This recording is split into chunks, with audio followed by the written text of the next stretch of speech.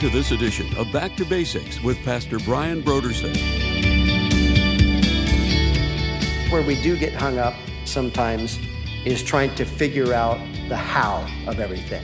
You know, I find it relatively easy to believe that God can, but then when I start looking at the situation, it's like, Lord, I know you can, but how could this really happen? But you know, that's the part we have to leave with the Lord. He's able to do things that we could never dream of.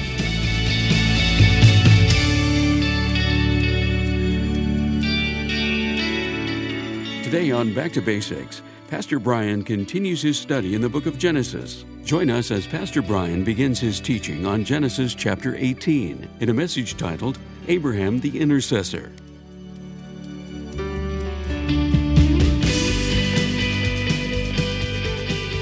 Now, here's Pastor Brian. Genesis chapter 18. We left off with Abraham having just submitted to that sign of the covenant that God had given to him and to his descendants. We saw how Abraham and Ishmael and all of the men in his house were circumcised. Now, just how long transpires between the end of chapter 17 and the beginning of chapter 18, we don't know exactly, but it couldn't have been too long at all, because the Lord had promised to Abraham that Sarah at this same time next year would have a child. And when we pick up in chapter 18, Sarah is not yet pregnant. So just a short period of time, maybe a few days, maybe a few weeks, at the most, a couple of months have passed. But now, once again, the Lord is appearing to Abraham. And so we read, then the Lord appeared to him by the terebinth trees of Mamre as he was sitting in the tent door in the heat of the day. Now, just to remind you, whenever we see the word Lord in all capitals, that is the name for God. And so some pronounce it Yahweh, some pronounce it Jehovah, however you choose to pronounce it. This is the name for God. So we could read it, then Yahweh appeared to him by the terebinth trees. So he lifted his eyes and looked, and behold, 3 men were standing by him. And when he saw them, he ran from the tent door to meet them, and he bowed himself to the ground and said, my Lord, if I have found favor in your sight, do not pass by your servant. Please let a little water be brought and wash your feet and rest yourselves under the tree, and I will bring a morsel of bread that you may refresh your hearts. After that, you may pass by, inasmuch as you have come to your servant. They said, do as you have said. So this to me is really astounding, because what we have here now, of course, we've read previously that the Lord has appeared to Abraham, but we've never been told specifically about, what that was like. Did he appear in a vision? Did he appear in a dream? Was there some sort of image? We haven't been told specifically up until this point what those appearances were like. But now we see that the Lord is appearing to Abraham in a bodily form. He's appearing to him in what looks like a human body. And it's fascinating when you read through this account here to realize that Abraham he's having a conversation face to face with the Lord, with Yahweh himself. Now, notice there were 3 men that suddenly appeared near him. Now, some have thought that perhaps this is a reference to the Trinity. The Father, the Son, and the Holy Spirit are all appearing together to Abraham. But as we follow along in the story, we find that two of them go ahead of the Lord onto Sodom, and it becomes obvious that they are heavenly messengers. They are angels. So the idea that this could be an appearance of the Trinity is not really accurate. But it is the Lord appearing to Abraham in bodily form. And so verse 6 says, "So Abraham hurried into the tent to Sarah and said, 'Quickly, make ready 3 measures of fine meal, knead it and make cakes.' And Abraham ran to the herd, took a tender and good calf, gave it to a young man, and he hastened to prepare it. So he took butter and milk and the calf, which he had prepared, and set it before them, and he stood by them under the tree as they ate."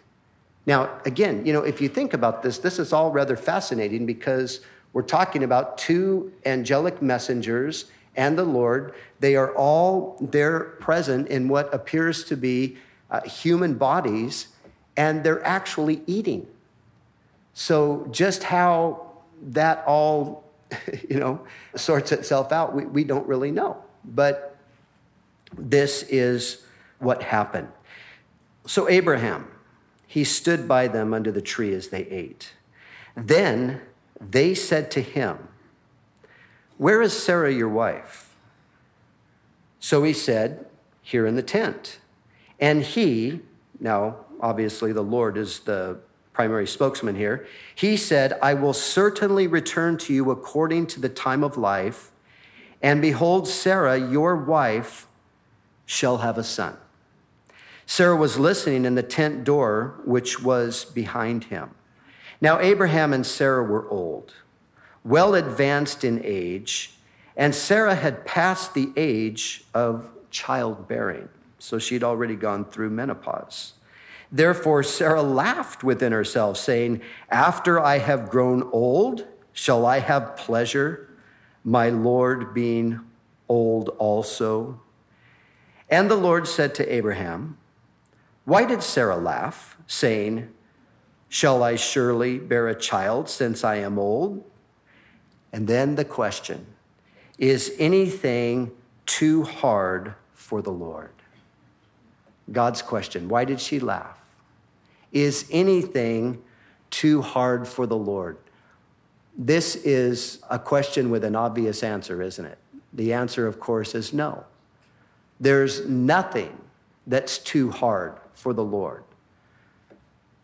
As the angel Gabriel said to Mary, when Mary was puzzled about how it could be possible that she could conceive a child having never had relations with a man, and as Gabriel went on to explain to her that the Holy Spirit would overshadow her, the power of the highest would come upon her, and so forth. And then he went on to say, "For with God, nothing shall be impossible." Jeremiah reiterated these words. He said, "Ah, Lord God, behold, you have made the heavens and the earth by your great power and outstretched arm. There is nothing too hard for you." And then the Lord, in that same 32nd chapter, he said, "Behold, I am the Lord, the God of all flesh. Is there anything too hard for me?" Now, this is a truth that all of us must take to heart. Because, of course, the same God who is here conversing with Abraham and making this declaration, essentially, that there is nothing hard for him, that is the same God that we serve tonight.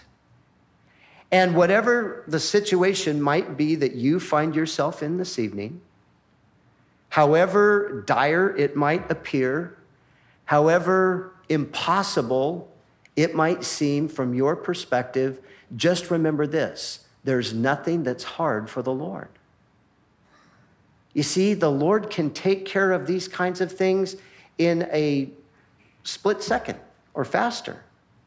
It's just simply a matter of him exerting his power and his will on that particular situation, and he can resolve the problem, any problem, every problem. And I think if we would really just grasp hold of that, really embrace that, it would bring to us a tremendous amount of peace. Because, there are a lot of things that we don't have any control over. There are a lot of things that are very hard for us, aren't there? And sometimes we find ourselves in a situation where we're looking at something and we're just thinking, this is impossible. I don't know what can be done, and I don't have the strength or the resources. I don't have the ability. But then to just remember, there's nothing hard for the Lord. This isn't a problem for God. And as we go to him with our request, as we let him know the things that are burdening us, as we cast our cares upon him, knowing that he cares for us, you know what will result from that? The peace of God. And isn't that what Paul said in his epistle to the Philippians? He said, be anxious for nothing. Don't be filled with anxiety over the things that are going on around you. Be anxious for nothing, but in everything, through prayer and supplication with thanksgiving, let your requests be made known to God. And the peace of God that passes understanding will keep or guard your hearts and minds through Jesus Christ. That is liberating doctrine right there. To just be able to say, Lord, I believe that this situation, whatever it might be, is not a problem for you, and I'm believing you to take care of it. Can we do that? I believe we can. I believe that is what we're told to do over and over again in the scripture. Today I had an experience where I witnessed this truth in my own life today. As I was weighed down about something and burdened and frustrated and feeling powerless in a particular situation. And I was just saying to the Lord, I can't do anything about this, but you are able. And as I just sort of, reasoned my way through it and sort of conversed with God about the subject, I came to a place of just being able to truly just say, okay, Lord, it's yours. It's your burden. I can't carry it. I can't change it. And, it was amazing to see just a few hours later, evidence of how God was working in that very situation that I was burdened about. And it was so encouraging to me to just think, yes, Lord, you just gave me a demonstration today of this great truth.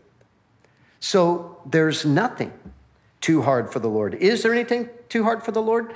No. Is the fact that Sarah is 90 years old and she's gone through menopause already, the fact that Abraham is 100 years old, is that a problem for the Lord? Well, that's a problem from the human perspective, obviously. It's an impossibility from the human perspective. But God is able. And again, the story of the past is the prophecy of the future.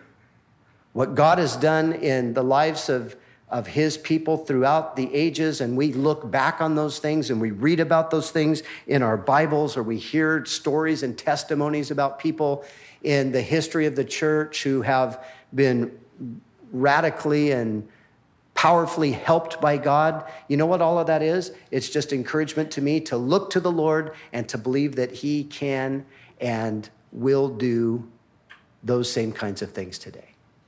Now, of course, where we do get hung up sometimes is trying to figure out the how of everything.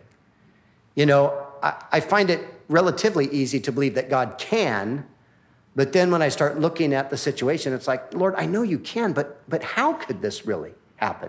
But that's the part we have to leave with the Lord. I can't come up with a good solution, but I know that God is not limited to what I can come up with.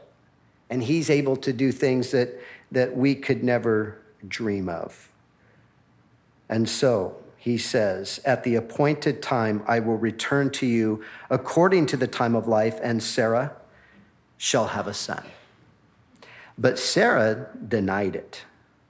Now, remember the question the Lord asked was, why did Sarah laugh? So she denied it, saying, I did not laugh. Why did she do that? For she was afraid. And he said, no, but you did laugh. It's interesting. God doesn't let her off the hook all that easily. No, you laughed.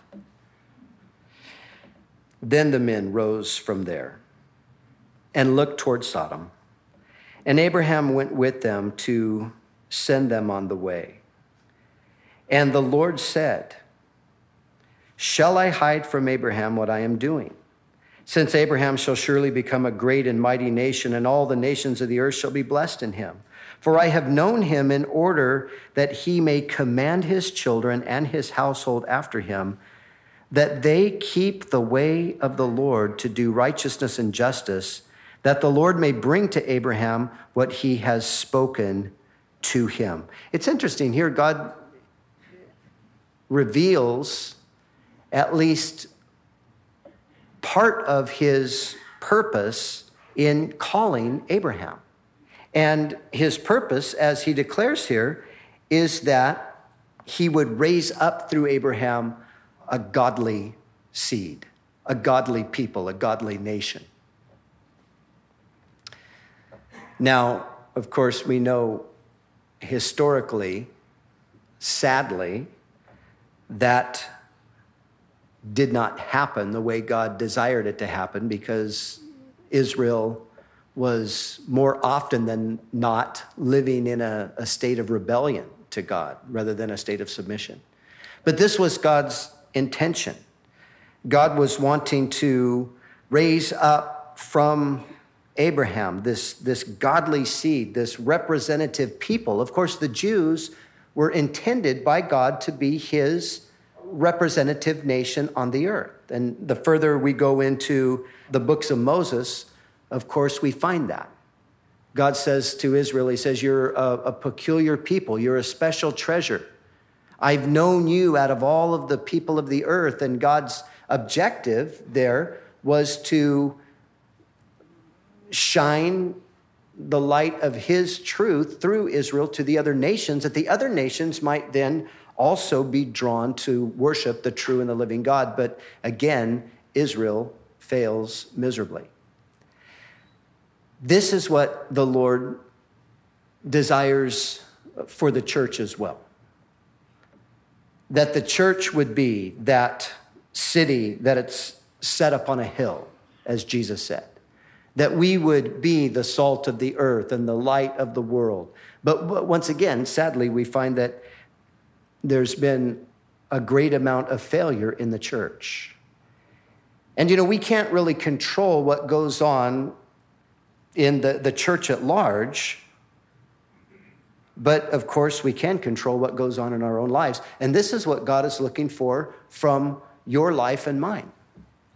God is looking that from our lives, righteousness would come forth, that we would become his representatives, that we would be a people that he could point to and say, these are my people, and these are my statutes, and this is my way of life. And ideally, that would be the very thing that would draw people in. And of course, when we live out our faith, when we're sincere, when we're genuinely seeking the Lord, that is indeed what happens, isn't it? And it's a beautiful thing. And that's the very thing that God intended. We live in a dark world. I don't have to tell you that, do I? It's getting darker every single day. Amazingly, so rapidly, the world is morally deteriorating. And yet, as things become morally and spiritually darker, this gives an opportunity for us to shine brighter. And we're to let our light so shine before men. And it's a great thing when you find that that's happening, even sort of unconsciously. Cheryl and I have a place that we like to go have coffee, and we just go there and we talk to the people, and that we order our coffee from, and we have developed some friendships with them over the past few years, and we've never really had much of an opportunity to share the Lord with them. Occasionally, somebody will whisper something that I think that guy's like a preacher or something, a priest, or the ideas that people have. But all of that to say, the interesting thing is, as time goes on, we're suddenly finding out that there's conversation that's happening amongst some of those people, and then they're having questions, and they're starting to say, hey, can I ask you a question about this? And I heard that you belong to a church, and we've noticed your lives, and you're so kind, and you're so loving, and you're so friendly to us, and we've watched you together, and we didn't know any of that stuff was going on. We're just having coffee and enjoying each other. But the Lord's using that. And you see, that's how God wants to work in our lives, that we would be keeping the way of the Lord and doing what's right and doing what's just, and that through that, God would be shining his light into this dark world. So that is his expressed intention here in raising up a nation from Abraham. But the question, of course, is, shall I hide from Abraham what I am doing? So God is on a mission here. He's going to do something, and now he's going to reveal to Abraham exactly what it is in verse 20. And the Lord said, because the outcry against Sodom and Gomorrah is great, and because their sin is very grave, I will go down now and see whether they have done altogether according to the outcry against it that has come to me, and if not, I will know it. Now, to me, this is very interesting language that God is using here. We know that God is omniscient. And what does that mean? It means that God knows everything. God did not need to go to Sodom and Gomorrah to discover whether or not the sin was as grave as it actually was. Of course, he knew that already because he's God. But yet he says, interestingly, he says, I will go down and see whether they have done altogether according to the outcry against it. So how do we understand that kind of language, or what is the Lord expressing here? And what I think the Lord is doing here really is he knows the truth about Sodom and Gomorrah, but because he's gracious, even though he knows what the case is, he's going to go himself to just see for himself. But it's not so much that he needed to see for himself, but it's that others needed to see that God doesn't judge swiftly or lightly, but that when God judges something, he's been patient, and his assessment of the situation has been thorough, and his judgment is absolutely right.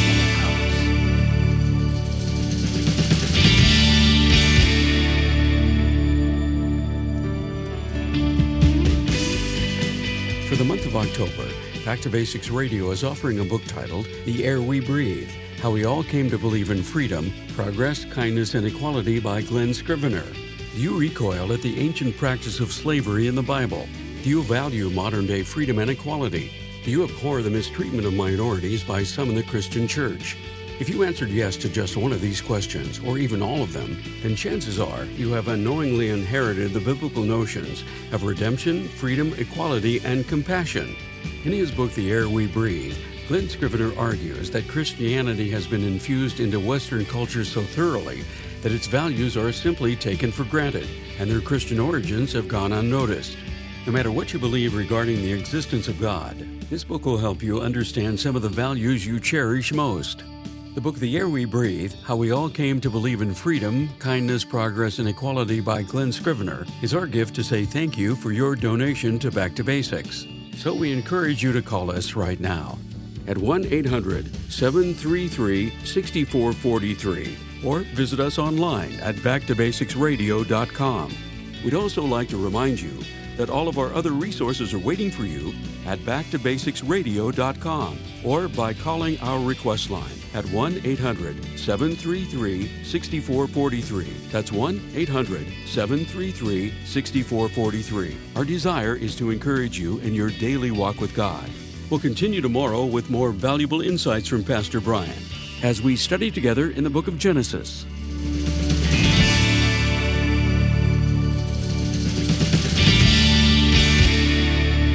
Back to Basics is the preaching and teaching ministry of Calvary Chapel, Costa Mesa, California.